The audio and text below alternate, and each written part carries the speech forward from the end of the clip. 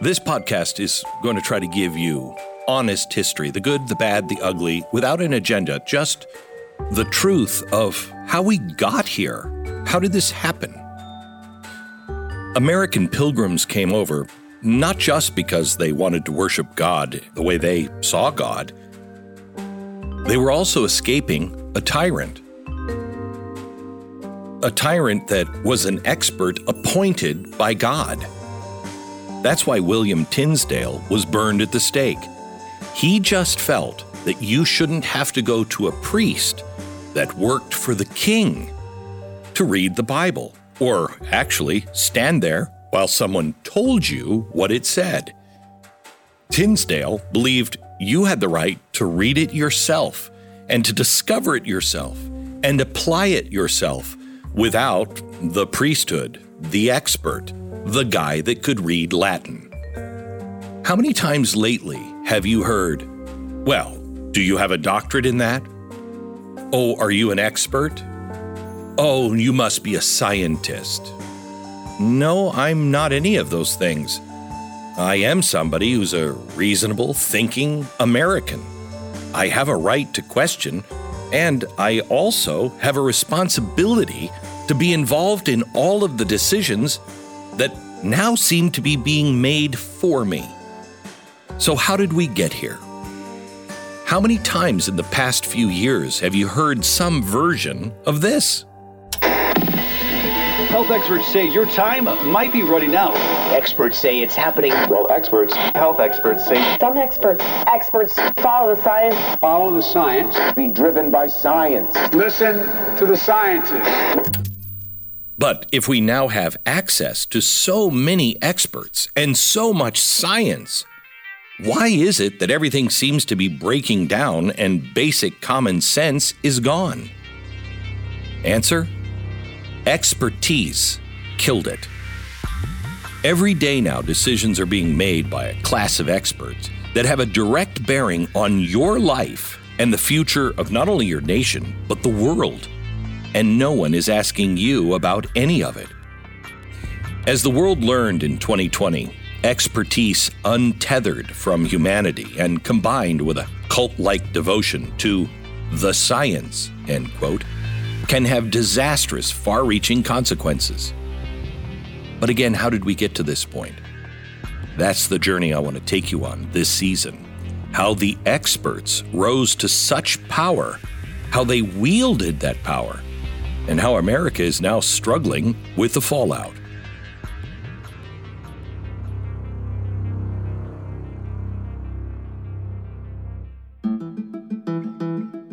Our story begins with Louise Marie Taylor. She had traveled all over Europe numerous times, but she had never seen a lavish spectacle quite like the one that greeted her in Rome in 1927. Lou, as her family called her, was in Rome for the Third International Management Congress. The pageantry and the crowds surrounding the conference demonstrated the power of her late husband's legacy, Frederick W. Taylor. He'd been dead now for 12 years, but he was a legend in the field known then as scientific management, a field that he basically invented in more ways than one. Frederick Taylor's most famous book, called The Principles of Scientific Management, was first translated into Italian in 1915, the year Taylor died. Just 11 years later, Italian bureaucrats were so taken with Taylor's principles that they created a government agency to promote scientific management. At the closing ceremony of the conference, banners, flags, soldiers all provided a regal atmosphere in the Italian Senate chamber. Lou was moved when a photo of Frederick, her husband, was projected on a big screen. Then the leader of the conference rose to speak and gave a full-throated endorsement of scientific management, and the crowd roared with approval. After the closing ceremony, Lou received a special invitation from the revered conference leader to his private office. He was eager to present Lou with a photo of himself in exchange for a photo of her husband, Frederick Taylor. whom he said was a great man and had revolutionized management. Lou thanked the man, who happened to be a little bit more than just the Italian leader of the management conference. In fact, he was the new leader of everything in Italy. He was Benito Mussolini. What is an expert? Some expert witnesses point out that After expert. Experts agree that if nothing is done... Do we really think experts are jumping in and helping people make great decisions? I don't think so. When you learned about the Progressive Era in history class, it probably went something like this. The Progressives are big-hearted heroes who cared for the common man. They used government to fight for the poor, for children, for women and immigrants, battling all the terrible things that they had suffered at the hands of evil industrial capitalists. Right? This reform obsession that came to be known as progressivism was not an overnight sensation. It was a slow burn. Roughly the 1890s to the end of World War I in 1918, and some of the reforms that progressives brought about were good things, like basic safety and sanitary standards for America's food and drugs. No one's going around today saying, gee, I wish we still had kindergartners working on the factory floor. But overall, America's history textbooks don't tell you the whole story about progressivism, or frankly, anything. They fail to mention how a cult of expertise developed among progressives and how these experts took a sledgehammer to our constitutional system of government. And we're still feeling the effects today. In 1856, Frederick Winslow Taylor was born into a wealthy family in Philadelphia. When he was 12, he spent 3 years touring around Europe with his family at a time when no one outside of the wealthiest Americans did such a thing. When he was 16, Taylor attended Phillips Exeter Academy in New Hampshire, an elite boarding school for America's wealthy young men. 2 years later, he passed the Harvard entrance exam with honors, then horrified his parents by deciding not to attend Harvard. He hung out at his parents' Philadelphia mansion for several months until his father finally helped Taylor get an apprenticeship at a machine shop called the Enterprise Hydraulic Works. There, Taylor learned to cuss like a commoner and work with his hands. He had a genuine knack for engineering and design. In fact, he eventually owned several patents, including tennis racket and golf club designs. Taylor would always use his apprenticeship as a badge of honor. Having rubbed shoulders with the common folk gave him some sort of street cred. But Taylor was always an elite. He never shed that part of himself, and the major difference between he and the regular men that he apprenticed under was that ultimately he didn't need the job. He had a safety net. After his apprenticeship, he pleased his parents by completing an engineering degree from Stevens Institute of Technology in New Jersey. He then got a job at Millvale Steel Company in Philadelphia, and it was there that he discovered the knack that would make him famous. The knack for telling people how to do their jobs better. At Midville, Taylor observed inefficiencies through the company, including what he believed to be employees working slowly on purpose. Taylor soon fell in love with the stopwatch and then began doing time studies each step of the manufacturing process. He then corrected the workers, dictating the best technique that they should follow in performing their job. Oh, he must have been mighty popular. Detailed performance standards were put in place for all of the areas of the operation. He moved equipment around and meticulously streamlined everything. Through these efficiency audits, he was able to enhance a company's productivity and cut costs. He essentially invented management consulting.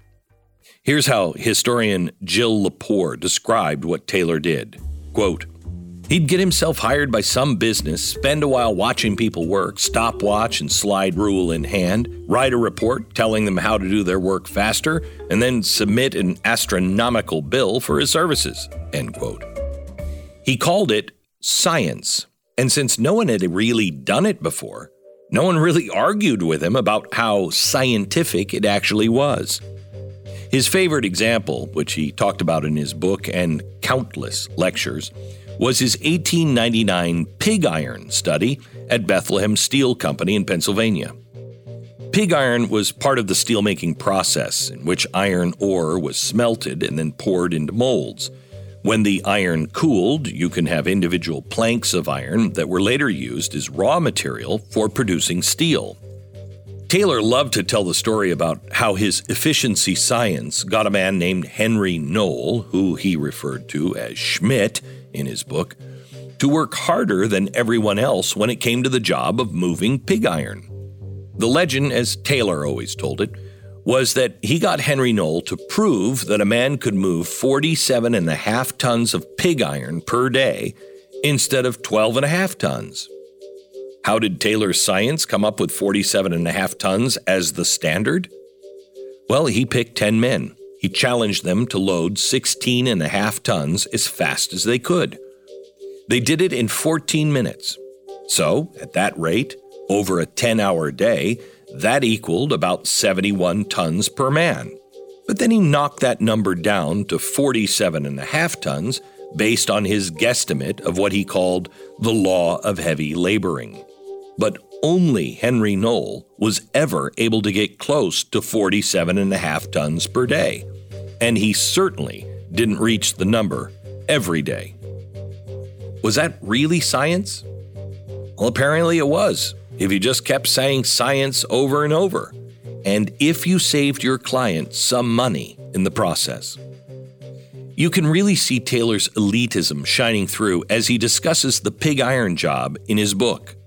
Quote, "This work is so crude and elementary in its nature that the writer firmly believes that it would be possible to train an intelligent gorilla so as to become a more efficient pig iron handler than any man can be.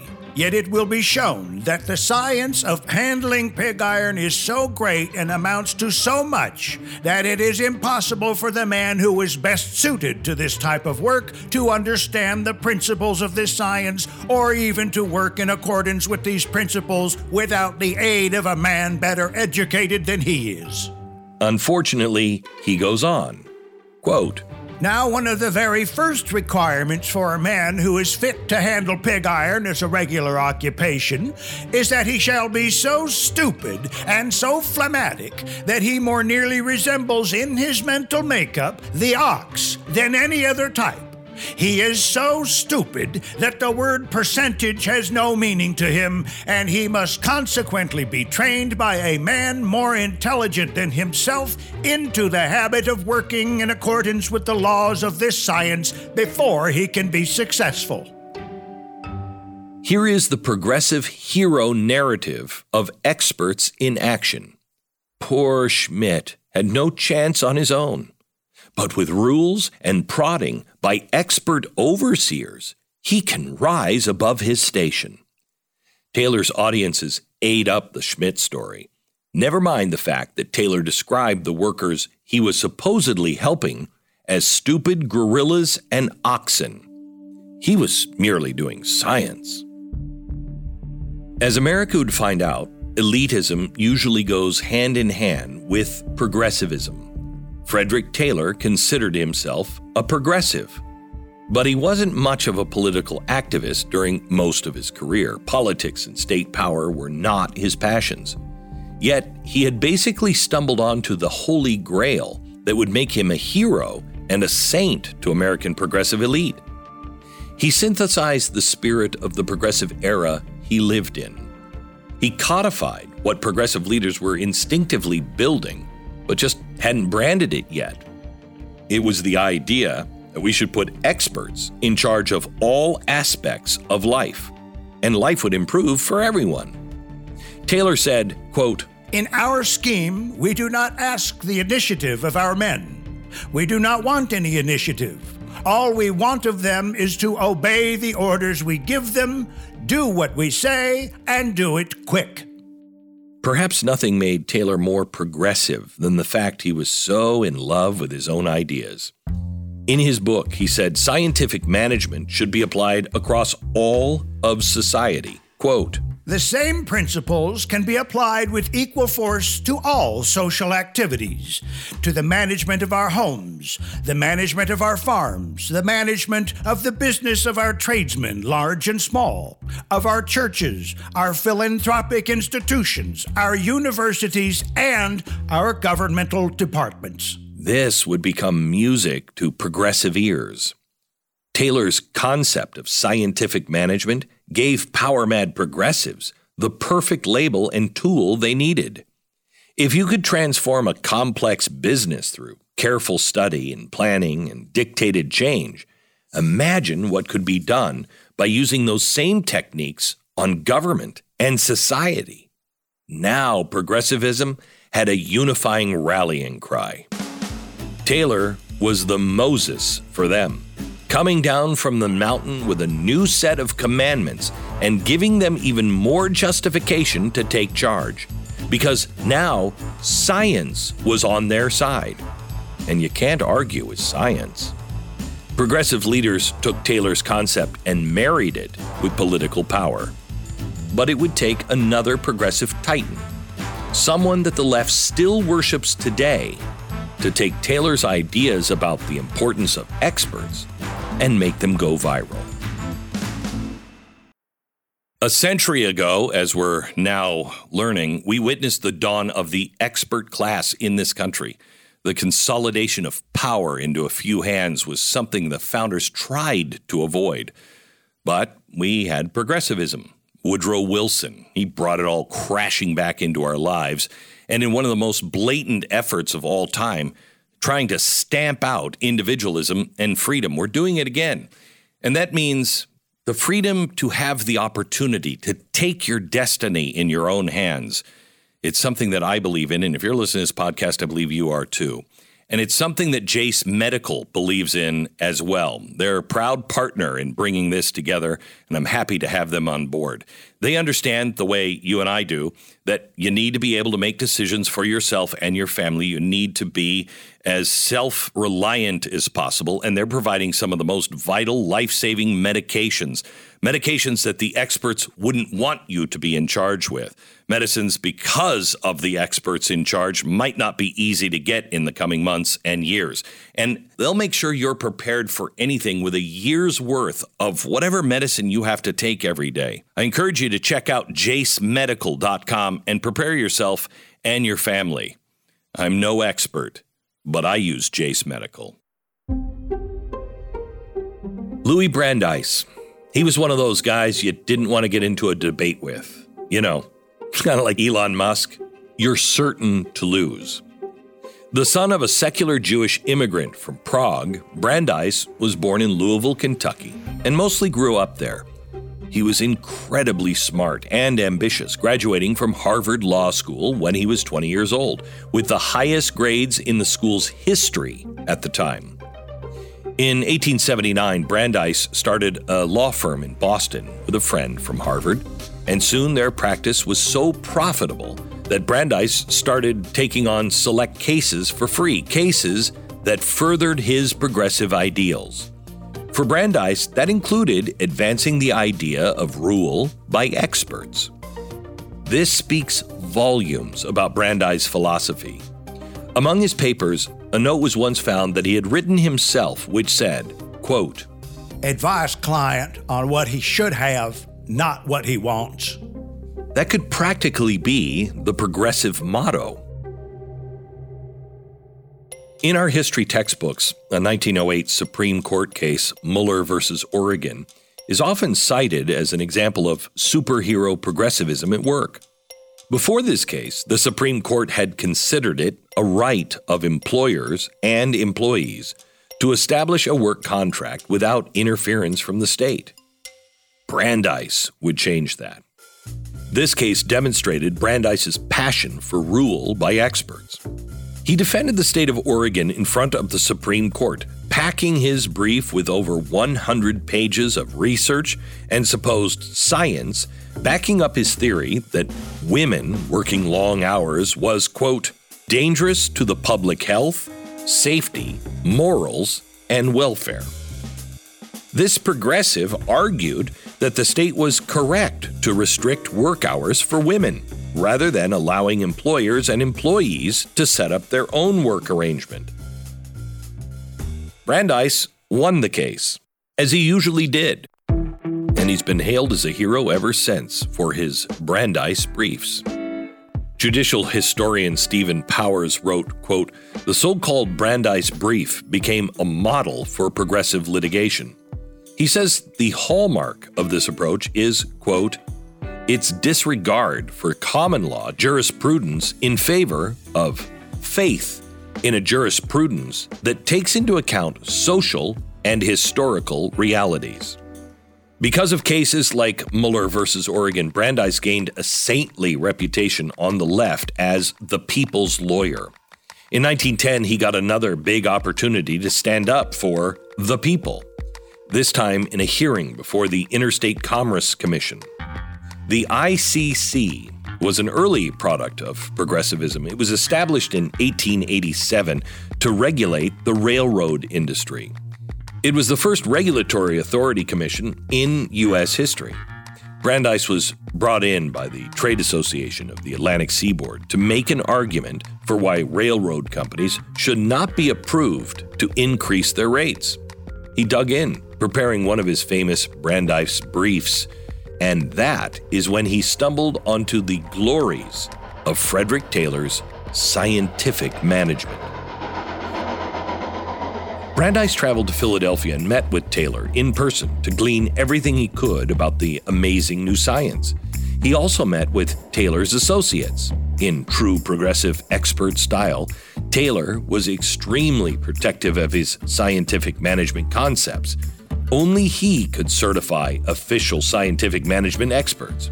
According to him, there were only 5 other authorized experts in the world, and they all happened to work for him. After learning everything he could about Taylor's scientific management, Brandeis was enthralled, writing, quote, "Of all the social and economic movements with which I have been connected, none seemed to me to be more equal in its importance and hopefulness." Brandeis felt he held the key to a glorious progressive future, and that key was experts in charge. Just like Taylor hovering over his stopwatch and charts to reconfigure every department of a steel company, Brandeis could see experts reconfiguring every aspect of America's messy society. Brandeis said, quote, "Efficiency is the hope of democracy." In October 1910, before heading to D.C. for the Interstate Commerce Commission hearing, Brandeis held a meeting in New York City with some of Taylor's associates. Among the attendees were Frank and Lillian Gilbreth, who later would become famous in the book Cheaper by the Dozen, which was written by 2 of their children. Yes, they really did have 12 kids, and if you read the book or seen the 1950s movie, you recall that it's about these eccentric parents who try to run their chaotic household with strict efficiency rules. The Gilbreths were all about studying human motion to eliminate inefficiencies in everything from factory work to household tasks. At that meeting, Brandeis had everyone help him settle in on an official title for this efficiency management by expert system. They decided to call it scientific management. Taylor, who was not at the meeting, had used the term before, so he was sure to approve their choice. And of course, using the word scientific was the key ingredient. At the ICC hearing, Brandeis built his case trying to demonstrate how evil capitalist railroads had no clue as to how they arrived at their crazy high rates and therefore were not justified in raising them even more. He built up to his "you can't handle the truth" moment when he questioned the VP of a New York railroad company named Charles Daly. Daly admitted setting their prices was based on judgment. So Brandeis asked him for details on exactly how he made that judgment. "The basis of my judgment is exactly the same as the basis of a man who knows how to play a good game of golf. It comes from practice, contact, and experience with the particular subject at issue. Then Brandeis said, I want to know, Mr. Daly, just as clearly as you can state it, whether you can give a single reason based on anything more than your arbitrary judgment as you have expressed it. None whatever, replied Daly. None whatever? None whatever. Frank Gilbreth, the cheaper by the dozen dad, was a star witness for Brandeis. Gilbreth put on a show, mesmerizing the commissioners when he used a stack of law books to demonstrate the bricklaying efficiency techniques he had developed using the new science of motion study. When Gilbreth was done with his show, one of the commissioners said, "This has become a sort of substitute religion with you." "Yes, sir," responded Gilbreth with enthusiasm. The commissioner had no idea how prescient he was comparing this to a religion. The other thing that made Brandeis an activist lawyer who was way ahead of his time was his genius at controlling narrative. At one point in the hearings, he made a startling claim that scientific management would save the railroads $1 million a day. He knew that figure would turn heads. The next morning, the New York Times headline read, "Roads could save $1 million a day, Brandeis says. Scientific management would do it. Calls rate increases unnecessary." Well, similar headlines like that ran all across the nation, and it was a brilliant PR coup. Brandeis had no real way to back up the $1 million a day claim, but it didn't matter. Reporters had never heard of scientific management before, and they were mesmerized. That dollar figure struck in the public's mind. Brandeis won, as usual. The railroads were denied their rate hike. It was like taking candy from a baby. All you had to do was invoke scientific management. But Brandeis wasn't just some clever con man. He actually believed what he was preaching. And he was just getting started. Frederick Taylor. He became an overnight star. His scientific management spread like wildfire. Brandeis hooked him up with a glowing profile in the American magazine, written by uber-progressive journalist Ray Stannard Baker. The same issue also serialized Taylor's book, The Principles of Scientific Management, which came out just in time to ride the public wave. The magazine issue was titled The Gospel of Efficiency, a New Science of Business Management.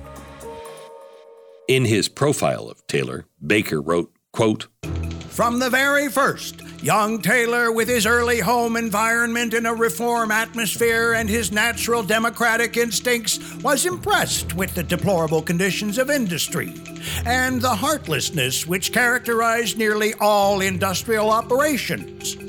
It was as natural as sunlight for him to inquire, how can I change these things? Mr. Taylor is a man of wide cultivation, of varied interest, and of personal charm. He has a lively and progressive mind, seizing eagerly upon the problems of the day." As would be the case with many leading progressives, they often revealed their true colors.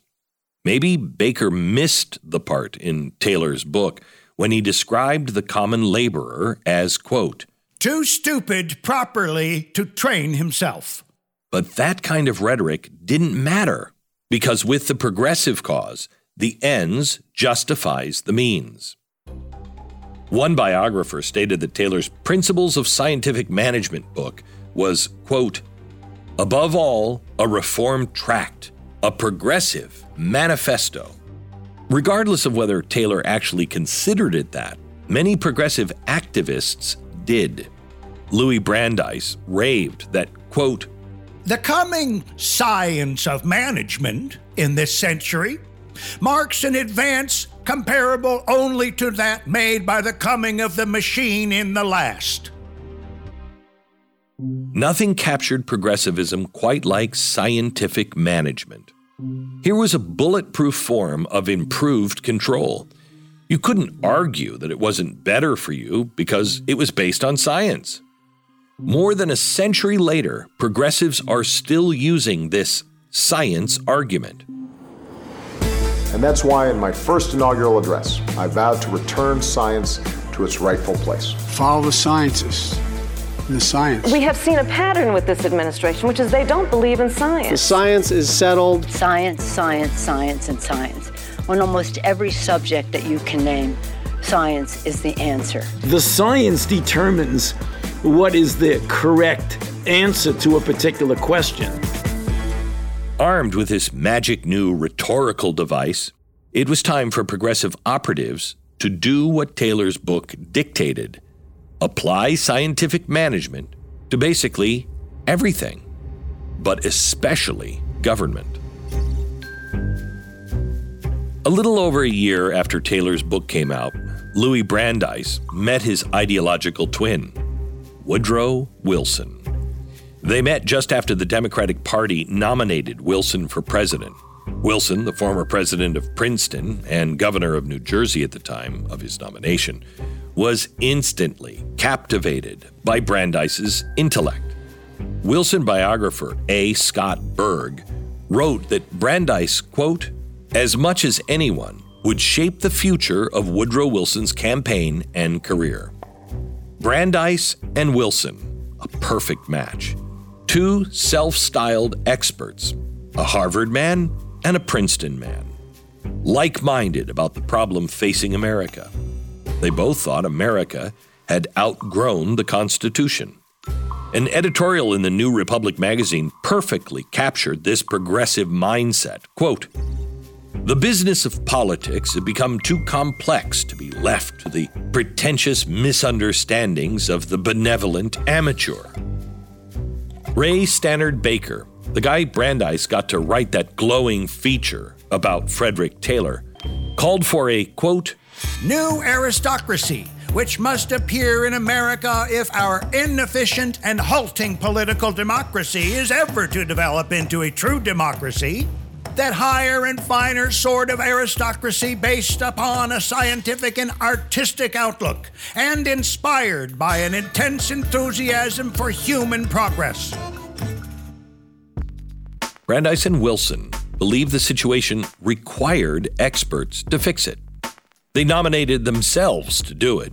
Wilson was the first president to have a PhD, and progressives were beside themselves about it. The left's charge against every non-progressive president since Wilson has been that they're just dumb. When Wilson was president of Princeton, he gave a speech titled Our Elastic Constitution. That really should have been a warning sign to America, but progressives saw it as a virtue. Wilson and Brandeis helped institutionalize this notion of a living constitution. Wilson was the very first president to ever disparage the Constitution and the separation of powers, which he considered an outdated barrier to his agenda. He thought it was time for America to evolve beyond the Constitution. He was a fanboy of the British parliamentary system and desired to see the U.S. convert to a British-style setup.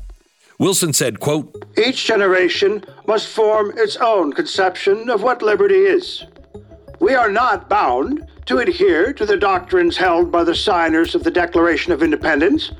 We are as free as they were to make and unmake governments. Every 4th of July should be a time for examining what forms of power we think most likely to affect our safety and happiness. Brandeis and Wilson had big plans for America, which they dubbed the New Freedom during the 1912 presidential campaign. But when Wilson won the election, the reality was that he still had to work within the constitutional system for the time being. So they needed willing allies in Congress to carry out their progressive bidding.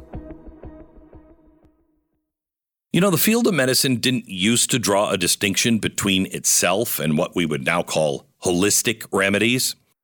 It was just the field of medicine. Some things worked better than others, and that's it.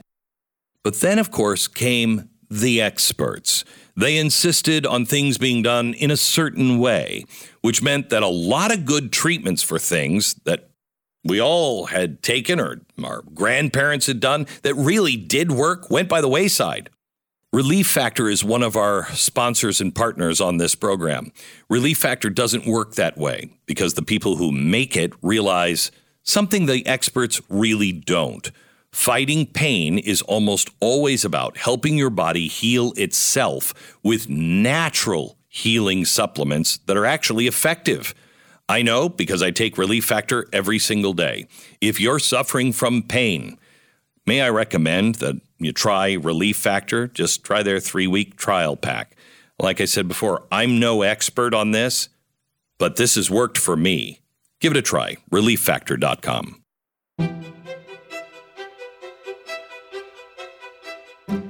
Have you ever heard of Robert La Follette? If you live in Wisconsin, you probably have. When you see a photo of Senator Robert La Follette, one aspects make him stand out from almost every other politician of his era. His full-on, gravity-defying, righteous mane of hair, which totally fit the man who became known as Fighting Bob.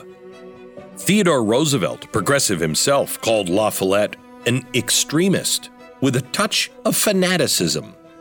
And that's coming from the guy who started the Progressive Party. The way Robert La Follette told it, his own party turned him into a rebel fighter.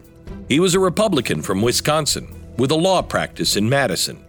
In 1890, he claimed that Wisconsin U.S. Senator Philetus Sawyer, a fellow Republican, offered to bribe him if he would influence a court case involving Sawyer. The judge in the case happened to be La Follette's brother-in-law. La Follette said he refused the bribe, and his outrage set him on a war path against corruption in his own party. It also put him on the outs with Wisconsin Republicans. He stuck with his party, but became the leader of the progressive wing and rallied a coalition that got him elected governor in Wisconsin in 1900.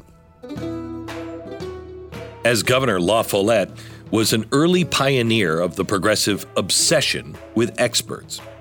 One of his co-pioneers of this strategy was Richard T. Ely, a University of Wisconsin professor who had major influence on a young Woodrow Wilson years earlier when Wilson was his student at Johns Hopkins University. La Follette, in partnership with the University of Wisconsin, established the Legislative Reference Bureau, in which professors and other experts provided guidance to lawmakers and actually drafted legislation for them.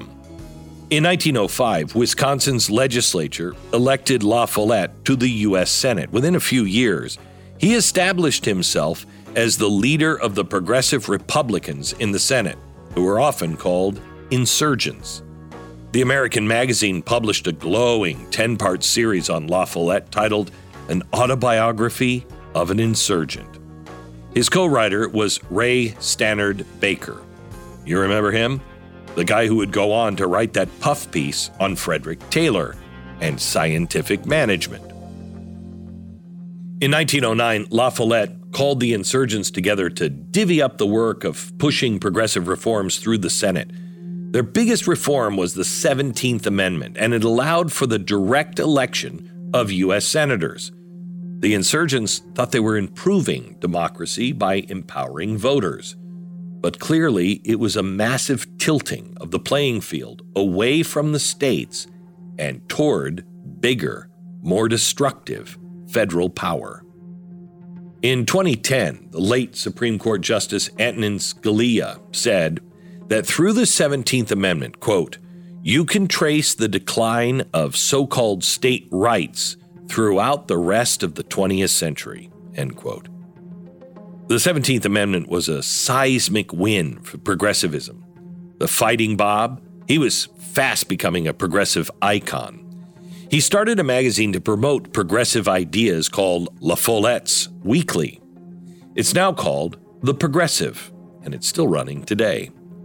Shortly after Louis Brandeis's scientific management show at the ICC hearings, La Follette brought his fellow insurgents together for a meeting where they formed the National Progressive Republican League.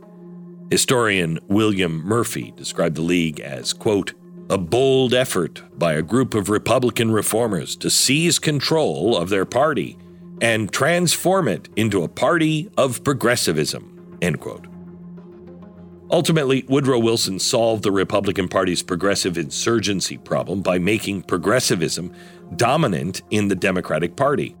And when Wilson took office, he and Brandeis had no bigger champion for their new freedom agenda than Robert La Follette.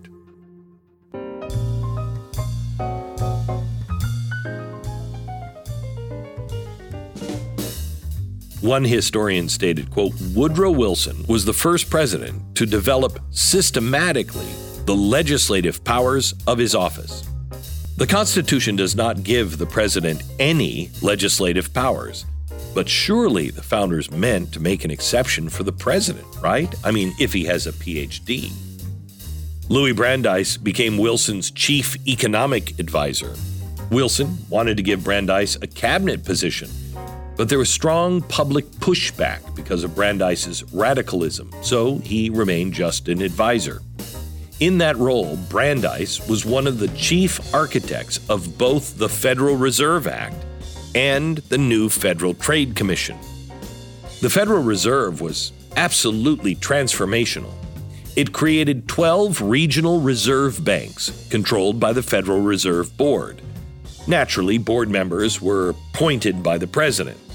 But this government monolith would have power to adjust the interest rate, regulate banks, and control the nation's money supply.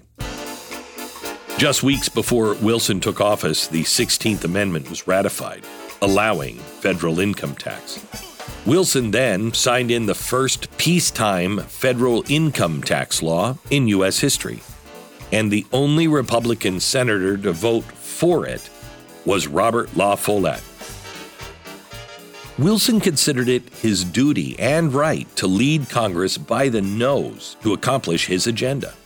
He forced himself on Congress more than any other previous president. He was the first since John Adams to give a State of the Union speech in person before Congress. Most previous presidents rarely visited the Capitol building, but Wilson used an office in the Capitol as often as 3 times a week to strong-arm the legislative process. Wilson had barely been in office for a year when one journalist remarked, quote, the vital fact in any present American politics is the enormous control, if not ascendancy, which President Wilson is exerting over Congress. Republican Senator Albert Cummins of Iowa told his Senate colleagues, quote, the influence which has been exerted by the President upon members of Congress, an influence so persistent and determined that it became coercive, is known to every intelligent citizen of the United States. It ought to humiliate us all somewhat when we look around and find that the people generally not only understand the surrender of our rights and privileges, but observe it with a certain degree of satisfaction. Besides dominating Congress, Wilson also signed over 1,800 executive orders. That's the second most of any president of all time, behind FDR. Remember, Wilson had 2 terms, FDR had 4. This was the expert at work. This was scientific management at work. After all, he was a doctor, and doctors know best.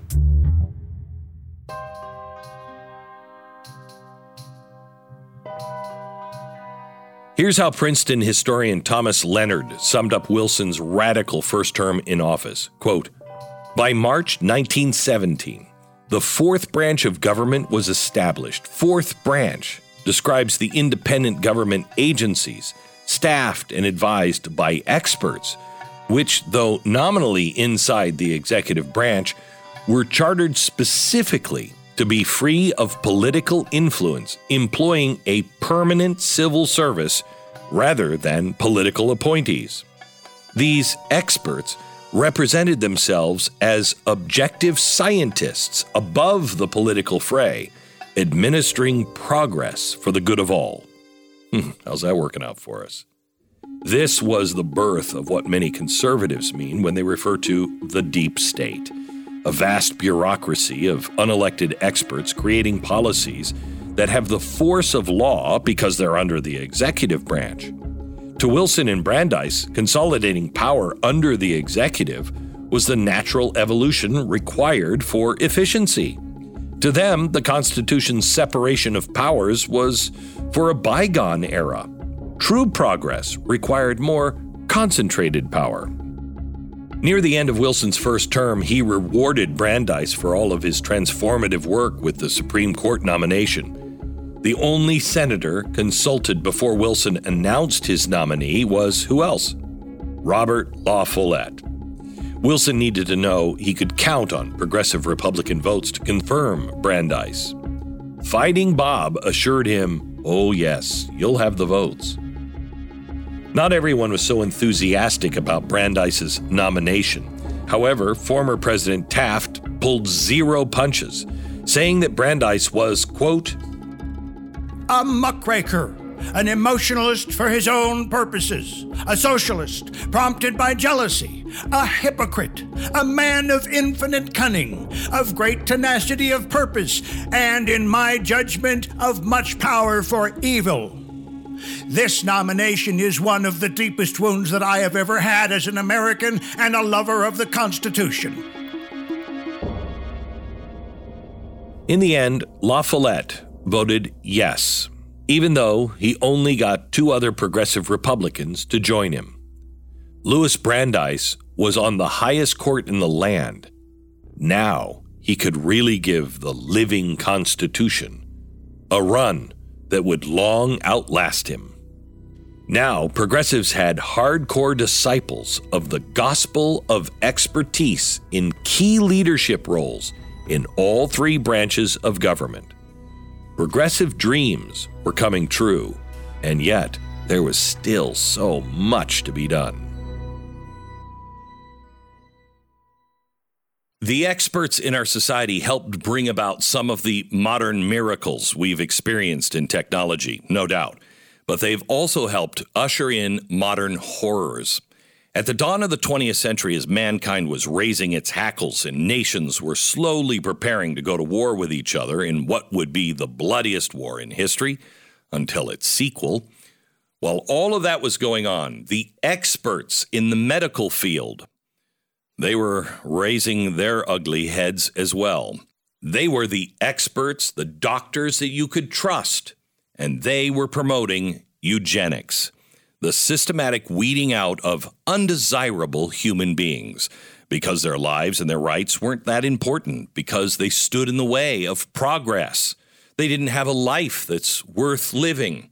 Our experts today, Yuval Harari is one of them, says by 2030 there will be millions of useless people. Maybe we should learn from the past. This podcast today is a pilot, and we're watching the metrics to see if you connect with it. If you want more, let us know. But in one of our upcoming episodes, if it indeed goes well, and you like this podcast, will be about eugenics and the experts in medicine.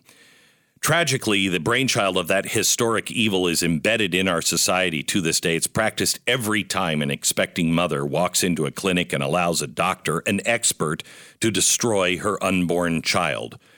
Progress is progress, don't you know? I want to thank one of our partners founding this particular podcast. It's Preborn. They combat this evil every day. Please go to preborn.com and join the battle to fight against these sadistic experts. Save a mother and their child. Do it today, preborn.com.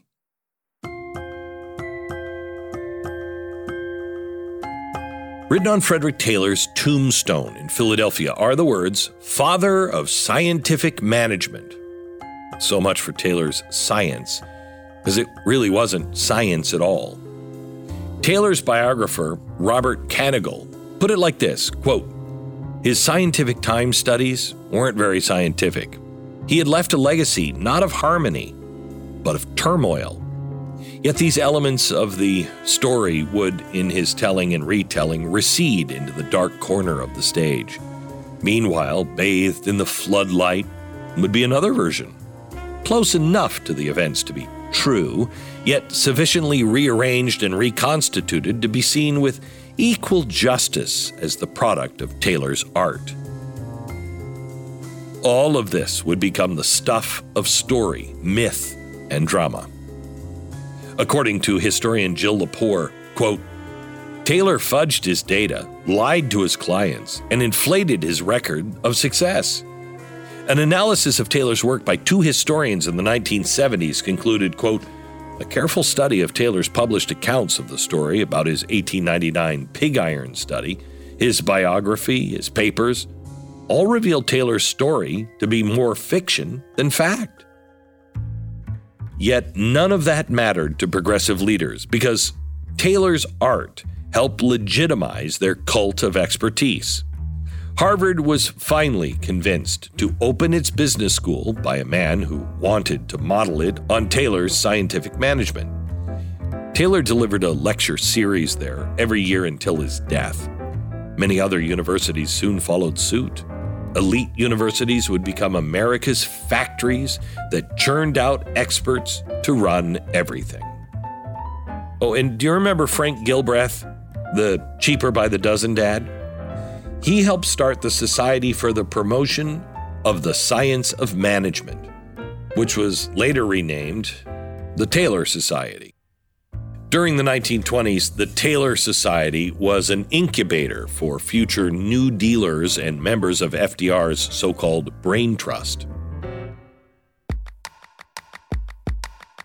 In the introduction to The Principles of Scientific Management, Taylor said, quote, in the past, the man has been first. In the future, the system must be first. But what happens when you carry that system too far? Mussolini was a devoted man of scientific management. But so was Lenin, who read Taylor's books, created a Soviet Council for Scientific Management, and insisted that the Taylor system be taught and incorporated across Russian territory. And what happens when the scientific management system is supreme and it merges with technology and artificial intelligence? All you would have to do is watch what's unfolding in real time in China. And a happy, smiley, isn't this swell version is right around the corner for Western progressive societies. At the World Economic Forum conference in Davos in 2023, Duke University professor Nita Farhani presented a disturbing seminar on the latest in brainwave technology. After all, what you think, what you feel, it's all just data. Data that in large patterns can be decoded using artificial intelligence. We're not talking about implanted devices of the future. I'm talking about wearable devices that are like Fitbits for your brain. Using consumer wearable devices, these are headbands, hats that have sensors that can pick up your brainwave activity, earbuds, headphones, tiny tattoos that you can wear behind your ear. We can pick up emotional states like, are you happy or sad or angry? We can pick up and decode faces that you're seeing in your mind. Simple shapes, numbers, your PIN number to your bank account. We're moving beyond scientific management at this point. It's scientific micromanagement. In 1948, C.S. Lewis wrote, of all tyrannies, a tyranny sincerely exercised for the good of its victims may be the most oppressive. It would be better to live under robber barons than under omnipotent moral busybodies. The robber baron's cruelty may sometimes sleep, but those who torment us for our own good will torment us without end, for they do so with the approval of their own conscience. This kind of expert control continues to be the dividing force of progressives. We see things like the Biden administration telling us what light bulbs we're allowed to buy, banning the sale of incandescent bulbs in 2023, and doing it through the Department of Energy, which is under the executive branch. so you have no say in the matter. It's the old progressive obsession with efficiency, only now with the added urgency of climate change. The progressives suffered a backlash after World War I in Woodrow Wilson's second term for reasons we'll explore in another episode later this season. But there's little doubt that Wilson would have kept running for president if his health hadn't failed him. He never fully recovered from the stroke that had incapacitated him for the last year and a half of his presidency. That didn't stop him from collaborating with Louis Brandeis in 1921 on a new progressive manifesto, just as he was starting to plot another presidential run. Wilson died later that year, and instead, Robert La Follette kept the progressive flame burning, running for president 1924 with a coalition of labor unions and socialist groups backing them. Who did he choose as his full-time running mate? Louis Brandeis. But Brandeis declined. He couldn't give up his influential lifetime post on the Supreme Court. In 1922, Supreme Court heard a case involving a female student who was barred from attending public school in San Antonio because her parents refused to get her vaccinated for smallpox as required by her school district. Their lawyers argued that the vaccine requirement denied her equal protection of the laws under the 14th Amendment. But the Supreme Court unanimously ruled against her. And here's what Louis Brandeis wrote in the decision, quote, "Long before this suit was instituted, Jacobson versus Massachusetts had settled that it is within the police power of a state to provide for compulsory vaccination. These ordinances confer not arbitrary power, but only that broad discretion is required for the protection of the public health." In 2020, America met a certain doctor who was a little bit of Frederick Taylor, Louis Brandeis, Woodrow Wilson, and Robert La Follette, all rolled into one. As if he had been created in a progressive lab, few people embodied the sheer elitist progressive conviction of their own genius expertise more than Anthony Fauci. How many times was America told what an expert Dr. Fauci really was? He was a doctor who had been in this position for nearly 40 years. That kind of expertise could not possibly go wrong. Even when the contradictions piled up, to question the experts, to question the science during a national health crisis was considered dangerous. It's very dangerous, Chuck, because a lot of what you're seeing as attacks on me, quite frankly, are attacks on science. Because all of the things that I have spoken about consistently from the very beginning have been fundamentally based on science. Sometimes those things were inconvenient truths for people, and there was pushback against me. So if you are trying to, get at me as a public health official and a scientist, you're really attacking not only Dr. Anthony Fauci, you're attacking science. The expert was no longer just using science as a tool. The expert had become the science.